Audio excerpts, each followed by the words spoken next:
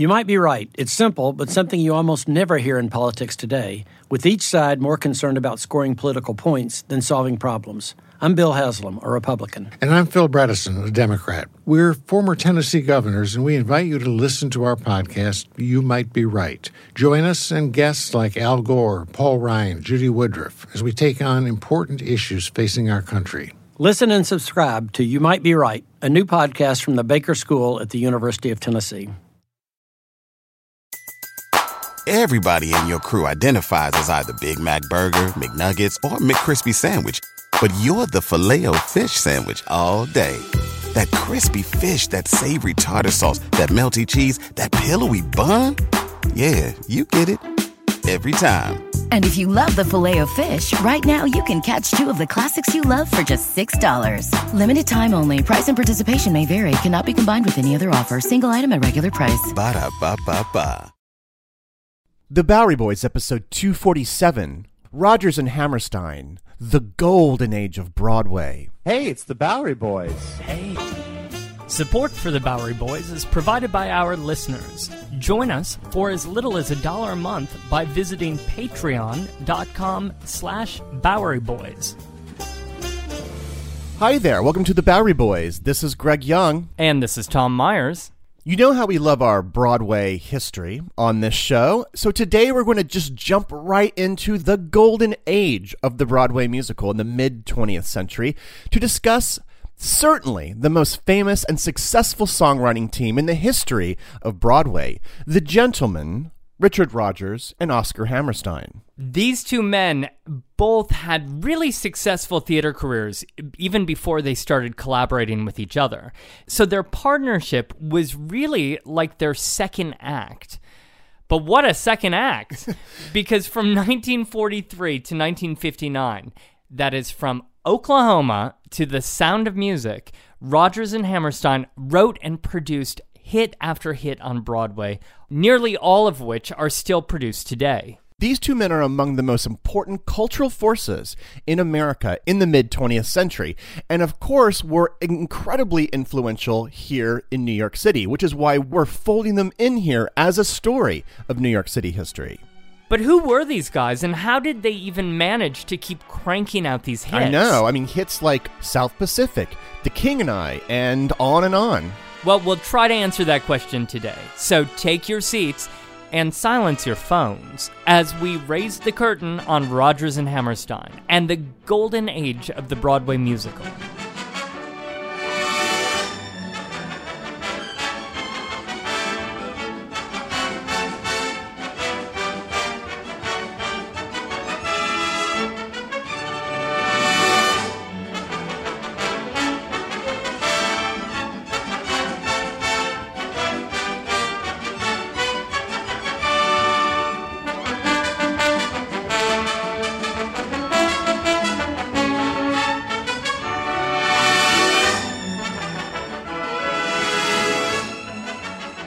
And that was a bit of the overture from the original Broadway cast album of Oklahoma, released in 1943. At the end of this show, I'll have further information on some of the musical cues that will be used. Okay, so how are we even going to tackle the subject? Because as I said in the intro, they both had careers before they started working together. So, this is just going to be one show, right?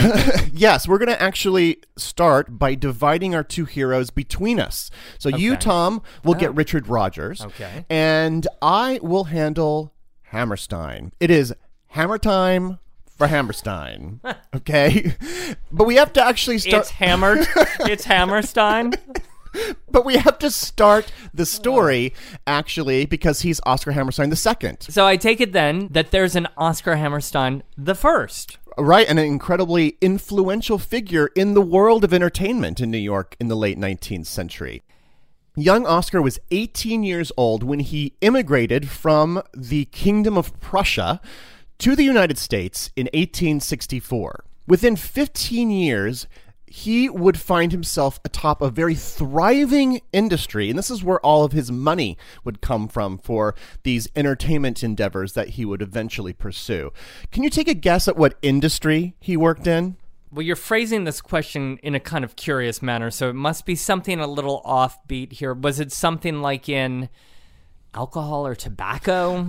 Close, but no cigar. And when I say no cigar, I mean literally it was in cigar making. So close, but cigar. Yes.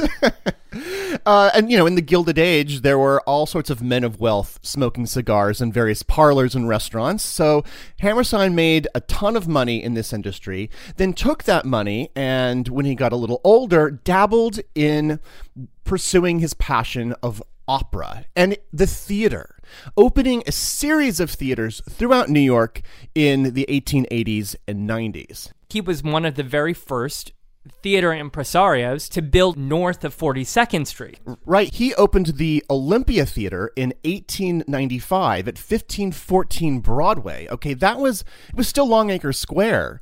It was known for the horse and carriage trade. Now, interestingly, through these various theatrical endeavors, he would employ his own family, including his son, Willie Hammerstein, who would later become a theatrical operator in the mold of his dad, and even his brother, Arthur Hammerstein, who would then go off to build theaters himself.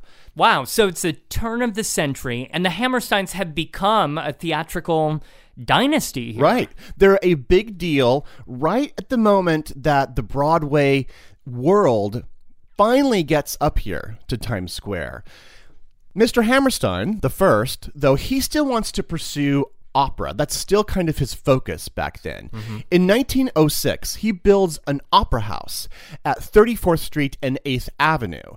And it was from here, in this opera house, which he called the Manhattan Opera House, he essentially waged a huge war with the Metropolitan Opera. Now, the Metropolitan Opera House was located nearby, right at 39th and Broadway. Right. So that was kind of gutsy. But the problem here is like these two massive theaters that are attracting families and dozens of acts throughout the year. Well, you couldn't really sustain all that opera in New York City, especially when there were other things that were appealing to people, including vaudeville and the new delights of Broadway. So throughout this process, Hammerstein eventually went broke. In 1912, he makes a rather extraordinary deal with the Met. They pay him $1.2 million. That is $30 million today, Tom. If he would cease producing opera at the Manhattan, if he would stop producing opera for 10 years. Unfortunately, he never lived to see the end of that 10-year holdback. The Hammerstein family was hit with a horrible double tragedy in the 1910s. Oscar Hammerstein I died in August of 1919, 5 years after his son Willie died of Bright's disease at the young age of 38 in June of 1914. Willie left two sons, Reginald Hammerstein and his second son, Reginald's brother, named after his grandfather, Oscar Hammerstein II. So all of what I just said is basically preamble to explain what an extraordinary theatrical family young Oscar was born into, essentially. So he's bringing this legacy with him into what we're about to speak about. And I think it's interesting because he would write later about the fact that he very rarely saw his grandfather because his grandfather spent so much time in the theater. If he wanted to visit Grandpa, he had to go to the theater, and he was a kind of imposing, difficult man. I mean, they lived their life on the stage, behind the stage, and surrounding the stage, essentially. Now, Oscar II was born in Harlem in 1895. By the time his father died, Oscar was already a student at Columbia University. He had promised Dad that he would not pursue a life in the theater, that he would instead be a lawyer. Oh, how respectable. Well, we see how that played out.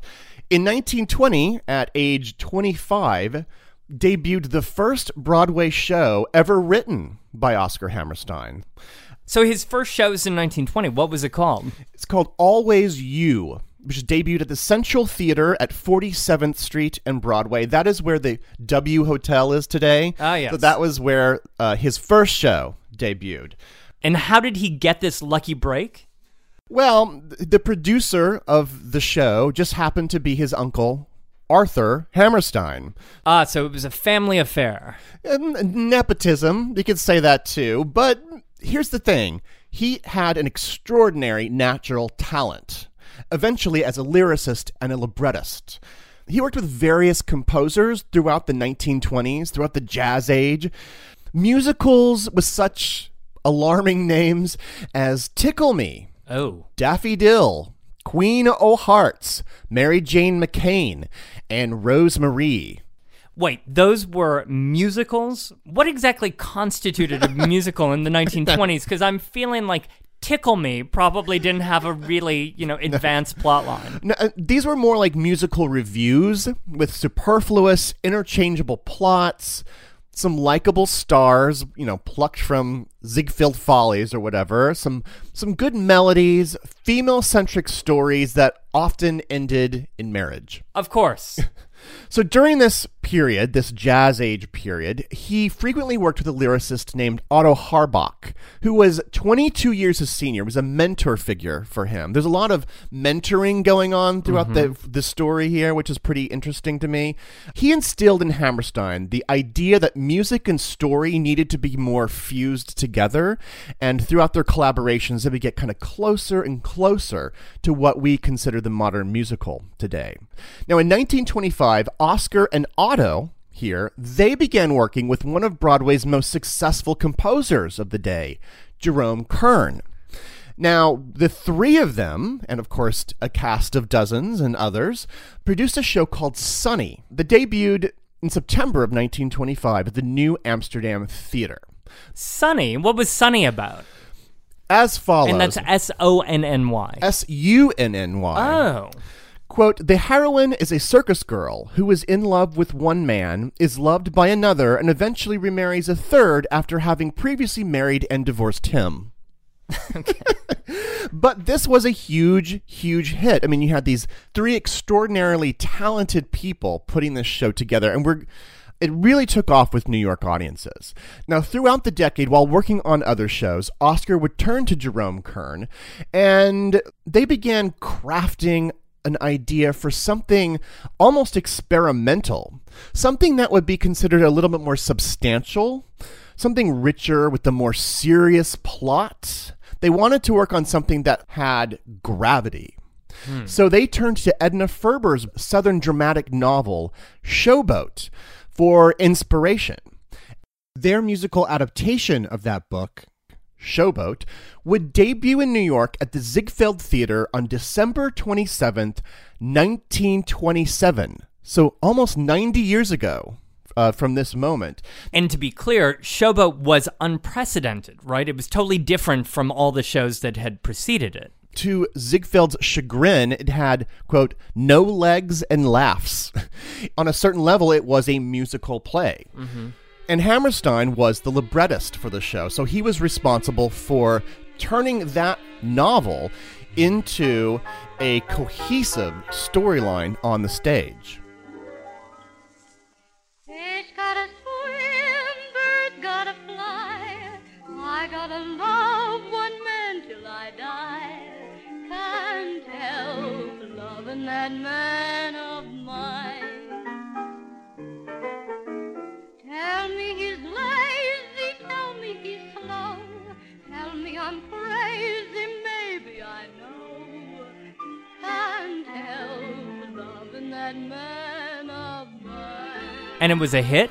It was a smash hit. It was so successful that it catapulted Oscar Hammerstein to the front row of great American stage talents in the 1930s. He continued to work in different capacities. He even directed some shows for both Broadway stage shows, and then sometimes he even wrote for Hollywood musicals. You know, you could now go to sound pictures at the theaters, and so musicals were a very big thing, and he jumped aboard. Well, many people in theater decided to jump aboard because in the 1930s, of course, the country was in the middle of the Great Depression. So people from Broadway moved out to California to work in that medium, even if they didn't really like it that much. And for much more on the subject, check out our episode number 159 that we recorded 4 years ago. It's called The Broadway Musical Setting the Stage, really talking about the birth of the modern American musical. Now, Hammerstein would continue to work with Jerome Kern throughout the 1930s. However, his future would rest with another major composing star of the stage, a younger man, and a man like Oscar who was born here in New York. I believe you're talking about Richard Rodgers. Mm-hmm. Born on June 28th, 1902, young Richard started playing the piano when he was just 6 years old and composing cute little tunes right away. He'd go off, for example, to summer camp in Maine, to Camp Wigwam, and end up composing ditties for the camp shows. He just had it in him. So he really did camp it up. He literally camped it up from an early age.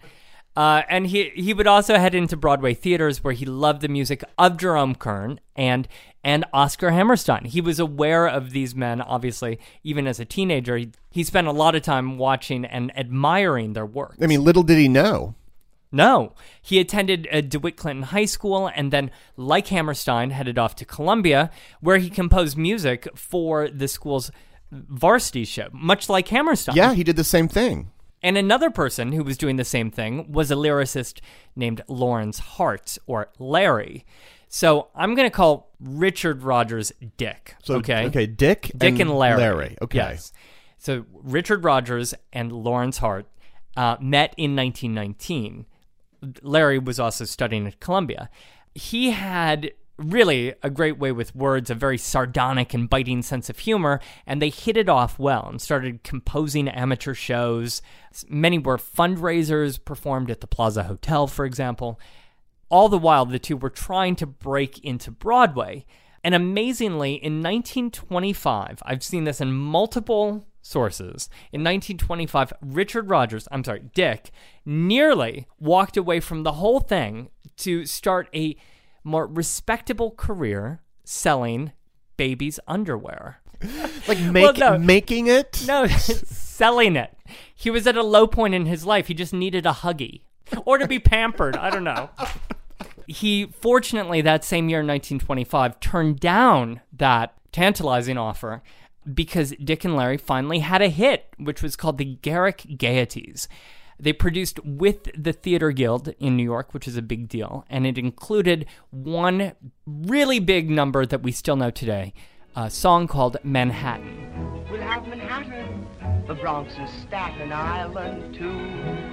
It's lovely going through Brazil. It's very fancy, an old Delancey Street, you know. The subway charms us so when balmy breezes blow To and fro. The first of dozens of classics that he would be associated with. That the two would be associated with, right? Because they would produce hit shows then on Broadway through the rest of the 1920s before, like Hammerstein, being lured out west to Hollywood when things hit the skids in New York in the early 30s.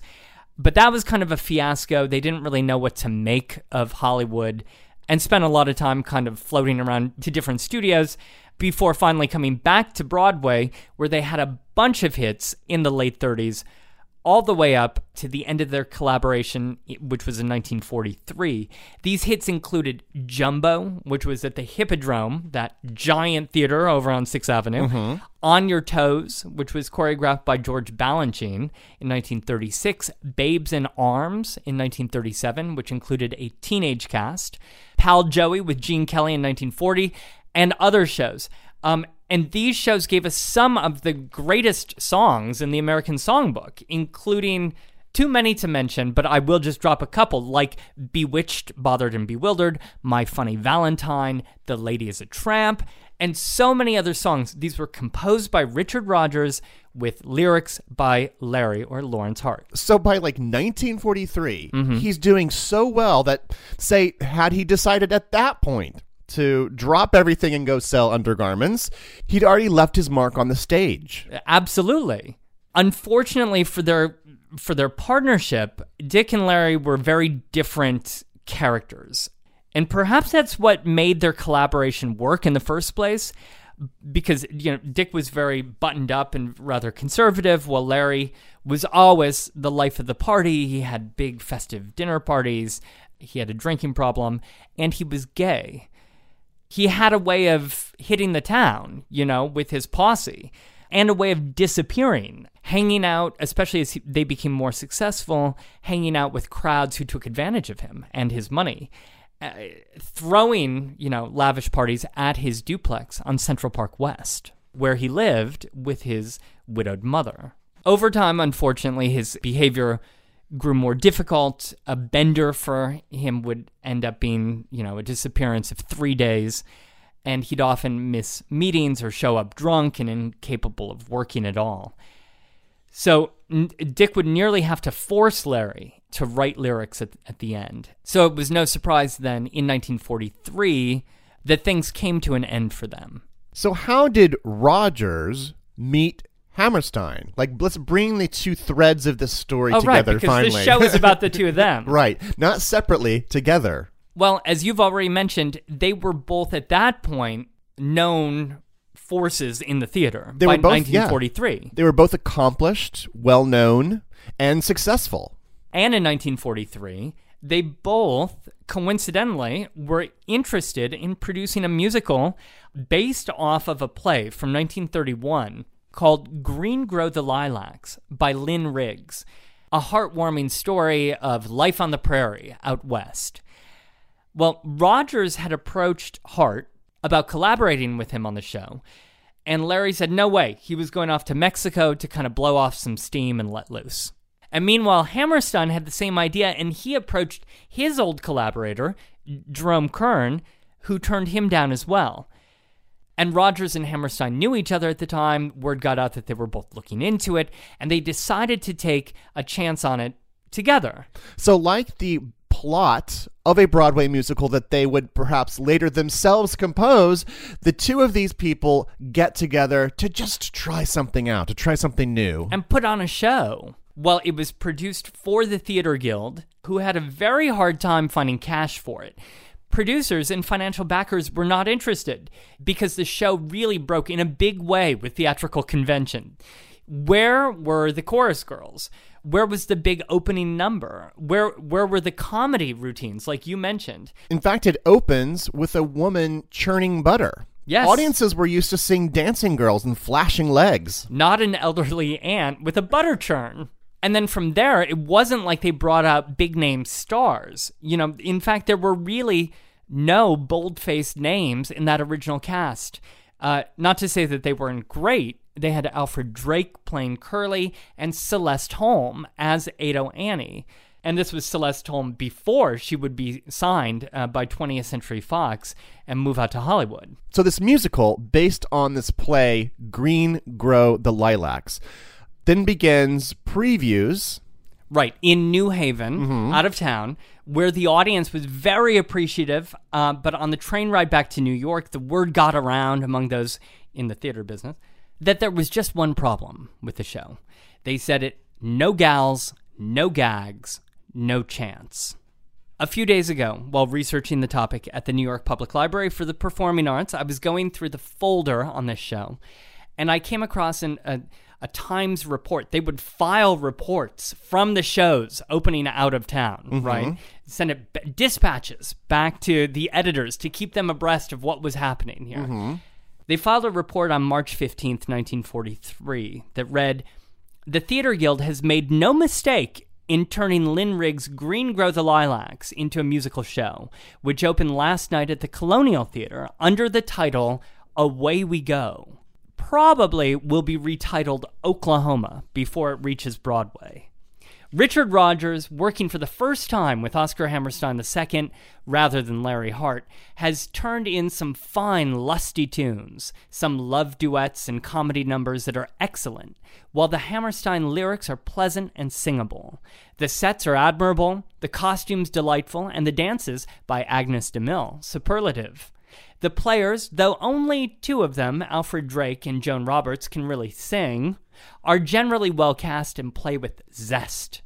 Blue penciling will be necessary as the show runs 3 hours. Audience reaction splendid.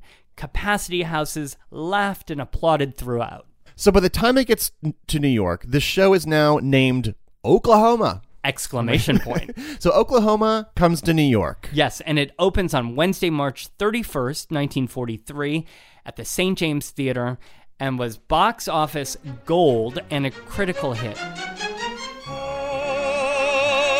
Oklahoma, where the wind comes sweeping down the plain, and the waving wheat can sure smell sweet when the wind comes right behind the rain. Oklahoma, every night. Everyone was amazed, it seems, among other things, at how the songs advanced the plot. Life magazine would write in their review, Broadway's most enchanting music show, Oklahoma, is something pretty special by any standards, but by those of Broadway musicals, it is downright radical. For one thing, its cast includes no celebrated names. For another, it is wholesome and sweet in the unaffected way that a fairy tale is. For a third, its male dancers, unlike the usual chorus type, do not look as if they had just smelled something unpleasant. In addition, it utilizes a ballet to further its plot. Not the least of Oklahoma's charms is the Richard Rodgers Oscar Hammerstein II score, which, although it evolves out of the storyline, manages to remain singable and haunting. And it was interesting to flip through this folder at the library and see all these press clippings and really see evidence of this show becoming a phenomenon because it broke box office records. And that sweetness is actually important, that escapism, because this show is opening in the midst of World War II. And this provided some sort of comfort for audiences and is partially responsible for its wild success. Right, and as the reviewer was noting, it was a show that didn't have the biting satire of earlier Broadway shows, or like if you think about the songs of Cole Porter or of Larry Hart. It was sweet in a way that was kind of new. It was sincere, if not witty. And I think that those are qualities that we associate still today with Rodgers and Hammerstein musicals. And also in 1943, it did something else unconventional once they realized that this thing was going to be a hit. Decca Records brought the cast into a studio and recorded basically the entire show, or all of the songs, and released what would become the first Broadway cast album. And they, of course, recorded that here in New York, but those albums were a huge hit across the country and really worked as a magnificent new publicity tool to get people excited about seeing the show. All of this was new. Thus bringing greater success for when these shows would eventually go on tour to other cities. And Oklahoma would go on tour, 1945. I saw reviews in Philly, in Dallas, Los Angeles, and Seattle. And of course, it even toured through Oklahoma City itself. In November of 1946, it had a week's engagement at the Municipal Auditorium, and the city was so excited, and the publicity machine back at the Theater Guild so good, that they managed to throw a party, a lavish mile-long parade for the arrival of the cast of Oklahoma. How very Barnum-esque. Totally. They even declared a school holiday for the arrival of Oklahoma in Oklahoma City. And it set all the records. On July 1st, 1946, Oklahoma overtook Hellzapoppin' as the longest-running musical in U.S. history when it celebrated its 1,405th performance, which was featured on the front page of the New York Times with Curly, with a guitar, walking by the grave of Hellzapoppin'. And it had real lasting power. To celebrate its 5th anniversary of performances, something that had never happened before. A show opened for 5 years. On March 31st, 1948, they had a special performance in front of a star-studded audience that included Katharine Hepburn, Spencer Tracy, Fred Allen, Clark Gable, and Danny Kaye, among others, which was followed by a gala reception at the Plaza Hotel Ballroom, and I found a little poster for this. In a cute way, they had renamed the grand ballroom at the Plaza the Hayloft. How darling. Oh, what a beautiful party. The show would run for a record-breaking 2,212 performances, by which point Richard Rodgers and Oscar Hammerstein were already packing them into other shows on Broadway. We'll get to those shows after this. On April 19th, 1995, a federal building in Oklahoma City was destroyed in a domestic terrorist attack.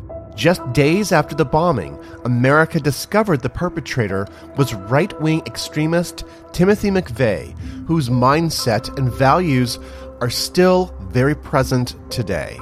It's an American tragedy, but one I still remember very vividly. But there is so much more to the story than what you might remember. Take a deeper look into this moment of history with the podcast Homegrown OKC, hosted by Jeffrey Toobin and based on his book. The Homegrown OKC podcast is about better understanding the political environment in our country today. In particular, I found fascinating all the original archival footage used in the show, sounds which brought me back to that time, but with a richer understanding of events. These episodes were thrilling to listen to. That's Homegrown OKC. To listen, search for Homegrown OKC in your podcast app. That's Homegrown OKC.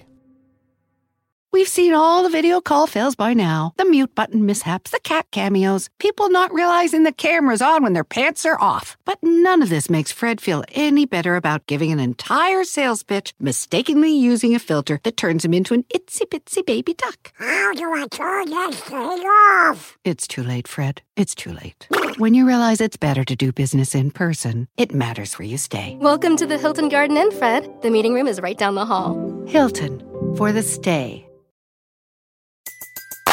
Everybody in your crew identifies as either Big Mac Burger, McNuggets, or McCrispy Sandwich. But you're the Filet-O-Fish Sandwich all day. That crispy fish, that savory tartar sauce, that melty cheese, that pillowy bun.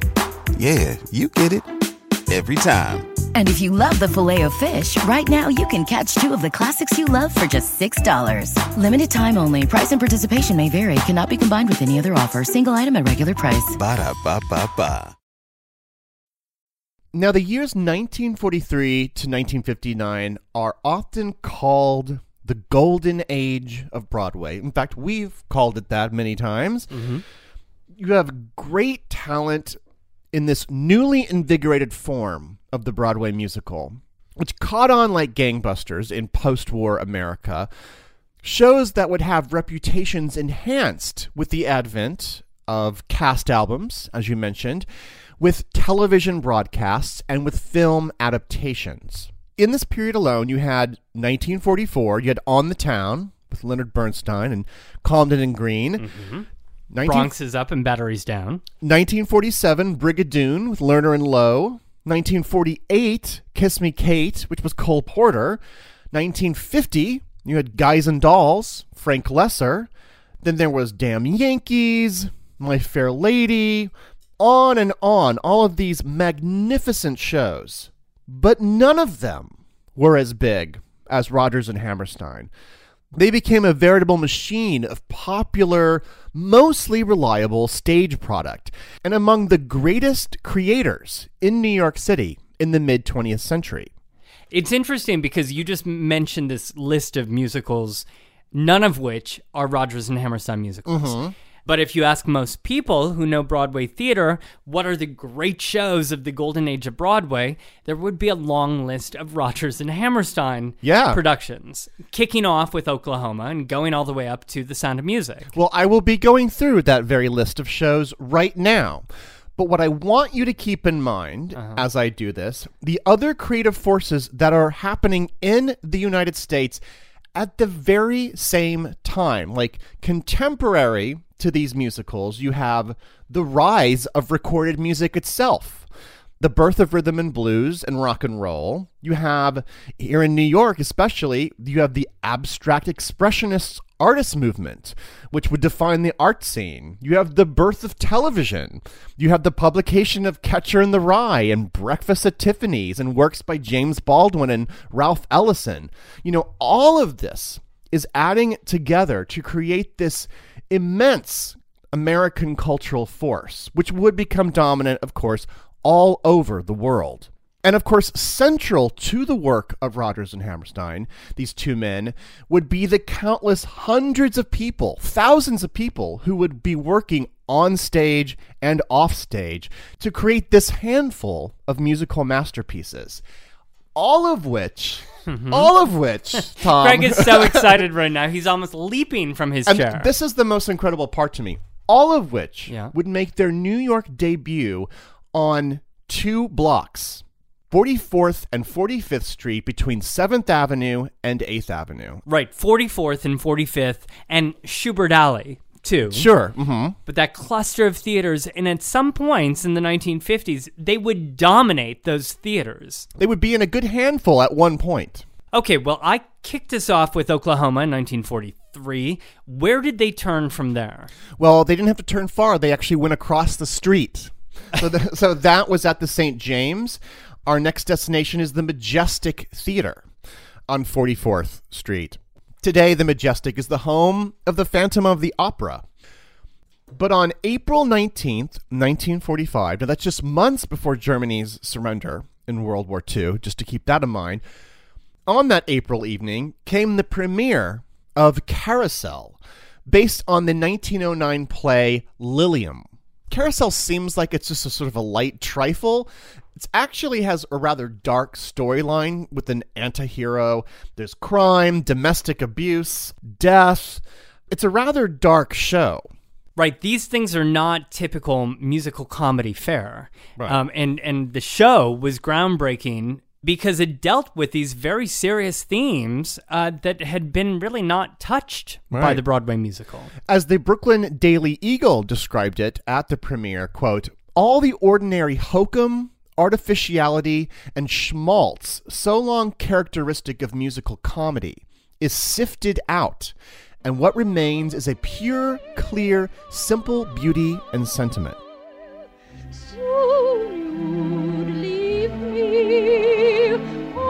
You would go in the mist of day, never, never to know how I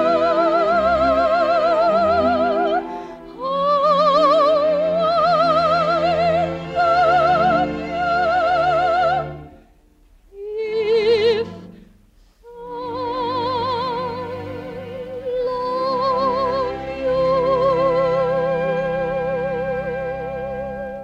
And the show also includes such classic songs as June is Bustin' Out All Over, What's the Use of Wonderin', and my favorite, You'll Never Walk Alone, which I have been known to hammer out on the piano during difficult moments.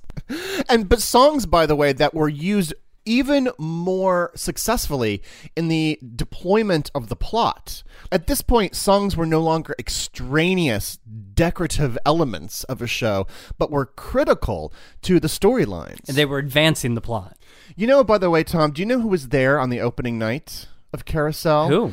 Hammerstein's young protege, Steve Sondheim.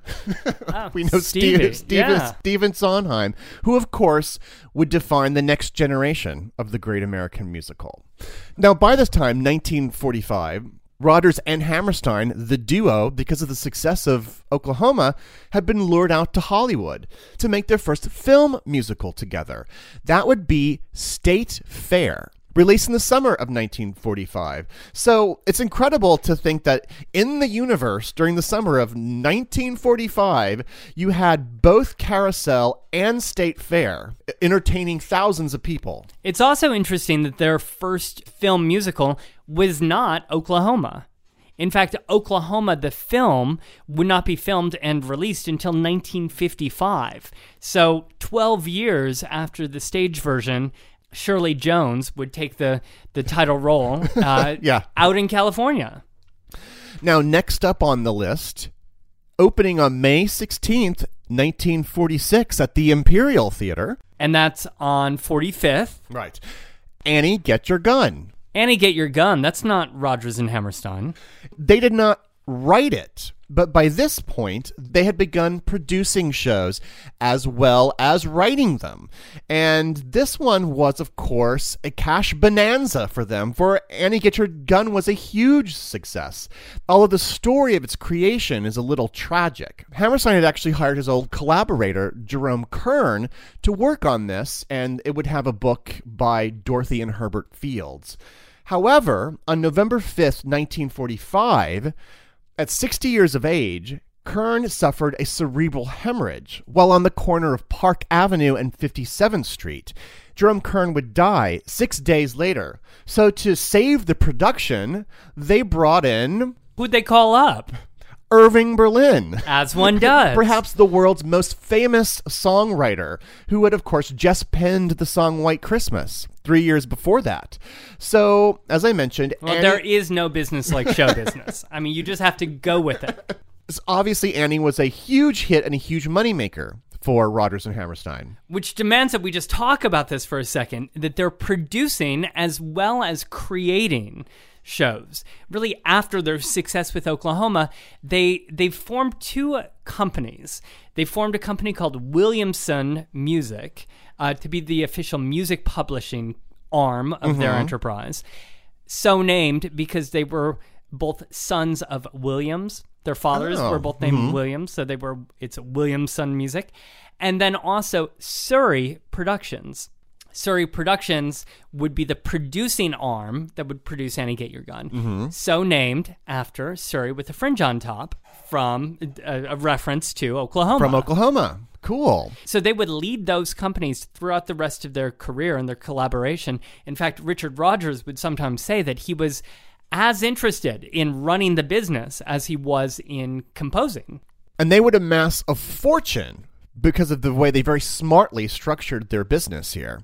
Now, the following year, 1947, in the fall, came what might be considered their first disappointment. It was a show called Allegro, which premiered at the Majestic after Carousel moved out.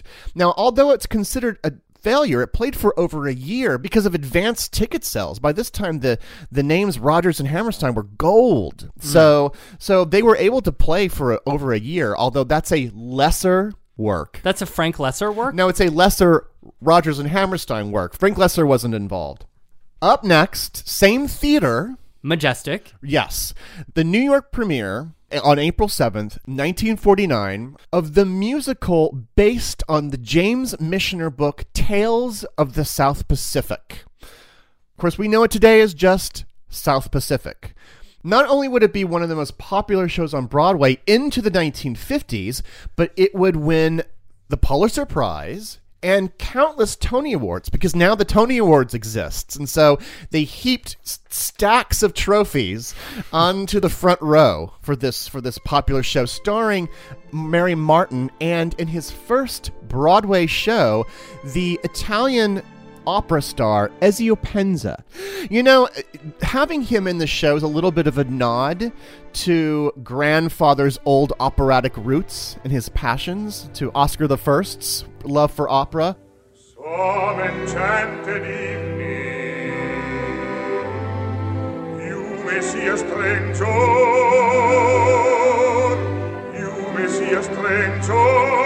across a crowded room, and somehow you know even then, that somewhere you'll see her again and again. Now, the weekend after its opening, the New York Times ran an extensive article on Rodgers and Hammerstein, on the mystique of these two. Quote, basically, there is no mystery in the team's almost universal appeal. Everything they have done together has had a direct sincerity, a human simplicity. Although Hammerstein's lyrics may, as some believe, lack the inventiveness of the late Larry Hart or the sophistication of Cole Porter, they touch the heart.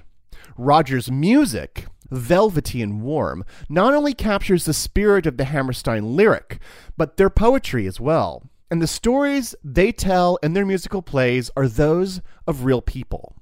So this sort of like encapsulates what was the true appeal of a Rodgers and Hammerstein production. Right, the folksiness, the everyman quality, the Americana of these productions. Even though they were largely set in other countries. True. And so this takes us up to the end of the 40s, 1950. Yeah, in fact, let's go to 1951. to March 29th, 1951, and go back down to the St. James Theater. A block south on 44th. Which, by the way, is the home for Frozen, the musical. Just to, keep that in mind. This was the stage that saw the New York debut of The King and I, starring Gertrude Lawrence and Yul Brynner, based on a book by Margaret Landon. By this time, 1951... most of the reviews that I read of The King and I, interestingly, now, we consider this to be literally a top shelf classic musical, right? Absolutely. But most of the reviews of the time lamented that it was not great, Rodgers and Hammerstein, but it was still pretty good. People by this point, there's lots of expectations at this point, So they were raising the bar, raising expectations, like you said, not just in terms of the artistic merits, but also in terms of the commercial success of a show. They were expected to outdo themselves. They were so successful that something that might have been considered a mild success from another composer was seen as a true failure from Rodgers and Hammerstein. And that's kind of what happened here in the mid-1950s. They had two quote-unquote flops. Me and Juliet, which opened at the Majestic in 1953, and Pipe Dream. I'd never even heard of a show called Pipe Dream. This one's a truly forgotten Rodgers and Hammerstein gem, which debuted at the Schubert Theater in 1955. Perhaps it's because of this that they decided to make a foray into television with the show Cinderella, which was written specifically for TV and broadcast live. This is really amazing. The thought of broadcasting live in the mid-1950s. It was on March 31st, 1957, and it starred young up-and-coming actress Julie Andrews. Wow, live Julie Andrews in 1957. And did people tune in? A few people tuned in. 107 million people saw some part of the show. Tom, do you know what that is? That is 2/3 of the population of the United States in 1957. Consider that number is greater than all of the people who had ever seen a live Rodgers and Hammerstein production. More people were tuning in to see the show on TV than had ever sat in a theater and watched the show. So in addition to getting paid really handsomely for producing Cinderella, it was also working as a great publicity tool for their other shows. Yeah. Luckily, the following year, they would mount a new show, and one where they got their mojo back a little bit, I would say. It was at the St. James Theater in 1958. The show was called Flower Drum Song. This musical was set in San Francisco's Chinatown. Now, it's interesting because if you take a survey of all of these different shows, they're not afraid to take on different cultures, diverse cultures. And we're seen as quite edgy and daring for the day. It's funny because they weren't playing it safe. We might consider a Rodgers and Hammerstein musical today as being something that might be conventional because it really set the standard. But for the time, they were seen as often very groundbreaking. Although it is true that sometimes looking back in the 21st century at this show, this groundbreaking show in 1958, Flower Drum Song and the way it discussed these issues can look a little bit dated. Mm-hmm. Well, we can't close out the 1950s without discussing the show that really, I think for many people, is synonymous with the names Rodgers and Hammerstein. That is, of course, The Sound of Music. And in fact, I'm willing to wager that a significant percentage of Bowery Boys listeners have even appeared in a production of The Sound of Music at some point. I have. As have I. I was Friedrich.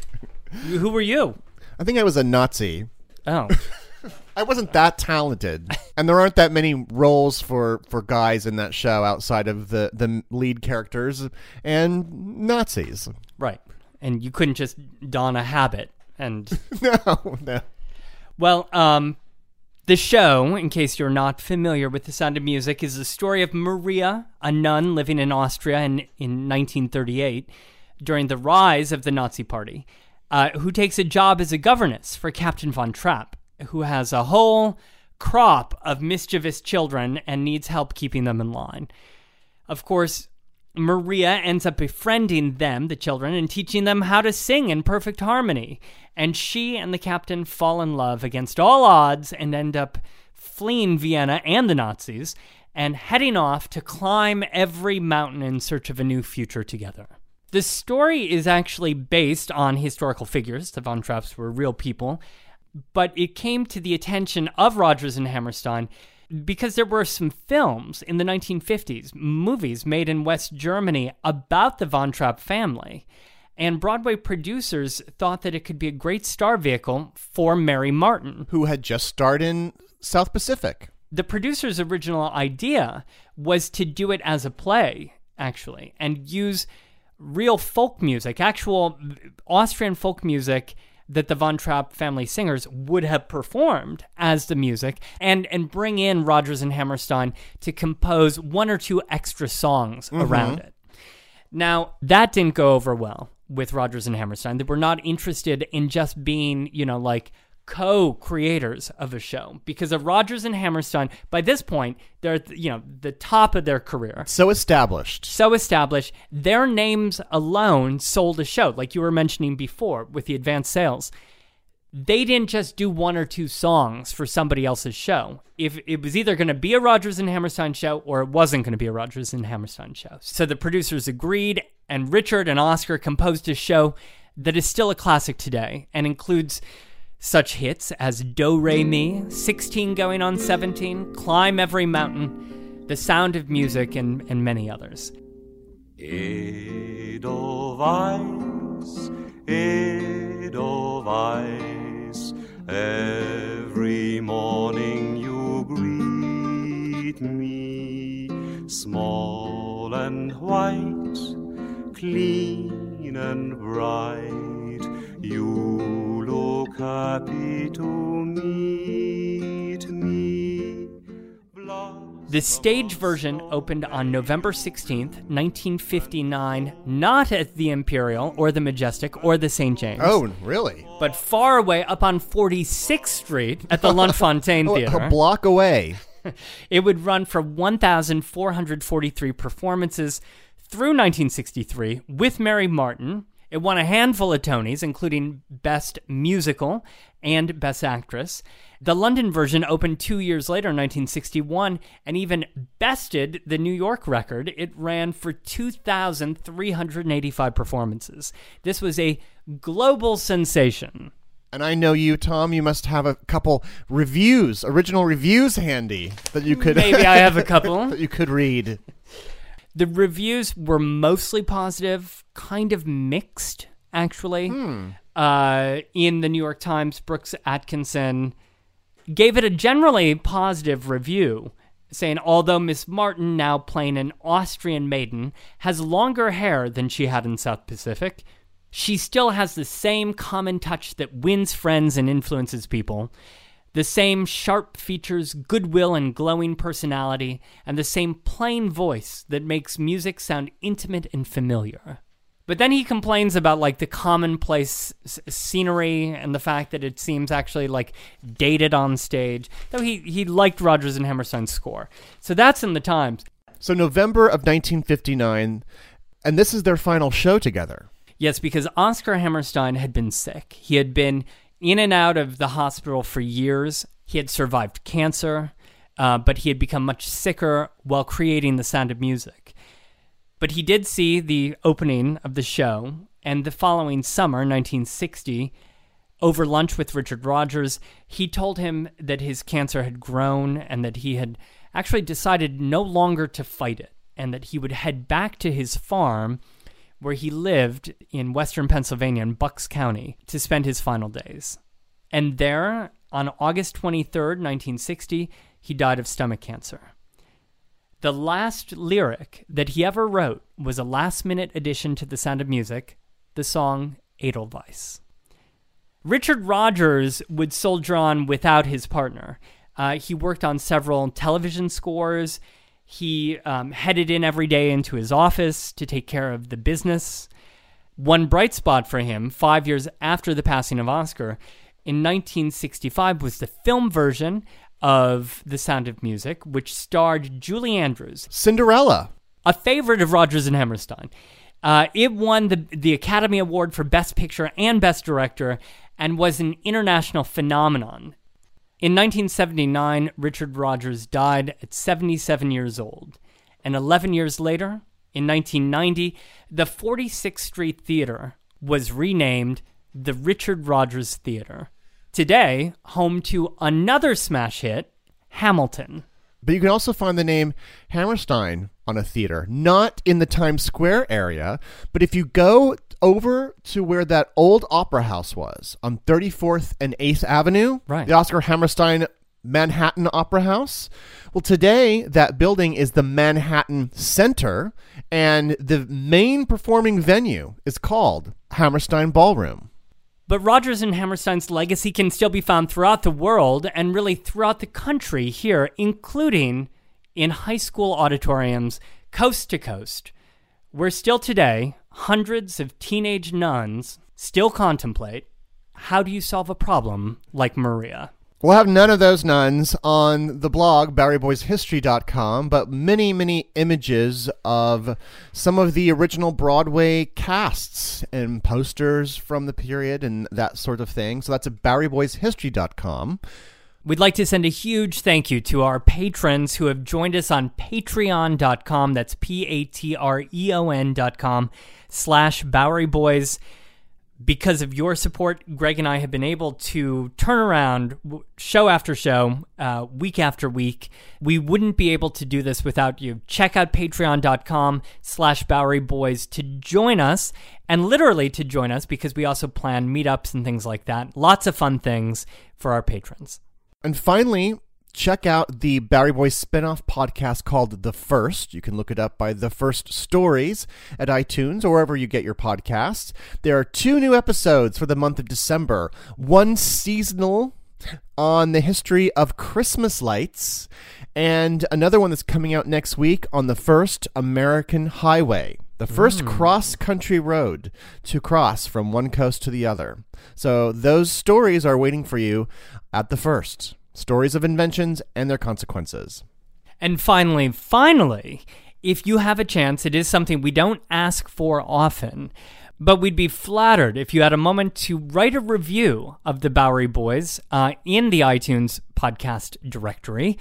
It's because of those reviews more people find the show. So we would be honored if you had an extra minute to head over to the podcast directory and write a review for the Bowery Boys. So on that note, that Rodgers and Hammerstein note, I think it's a high C. Thank you very much for listening. Have a great New York week, whether you live here or not. See you real soon.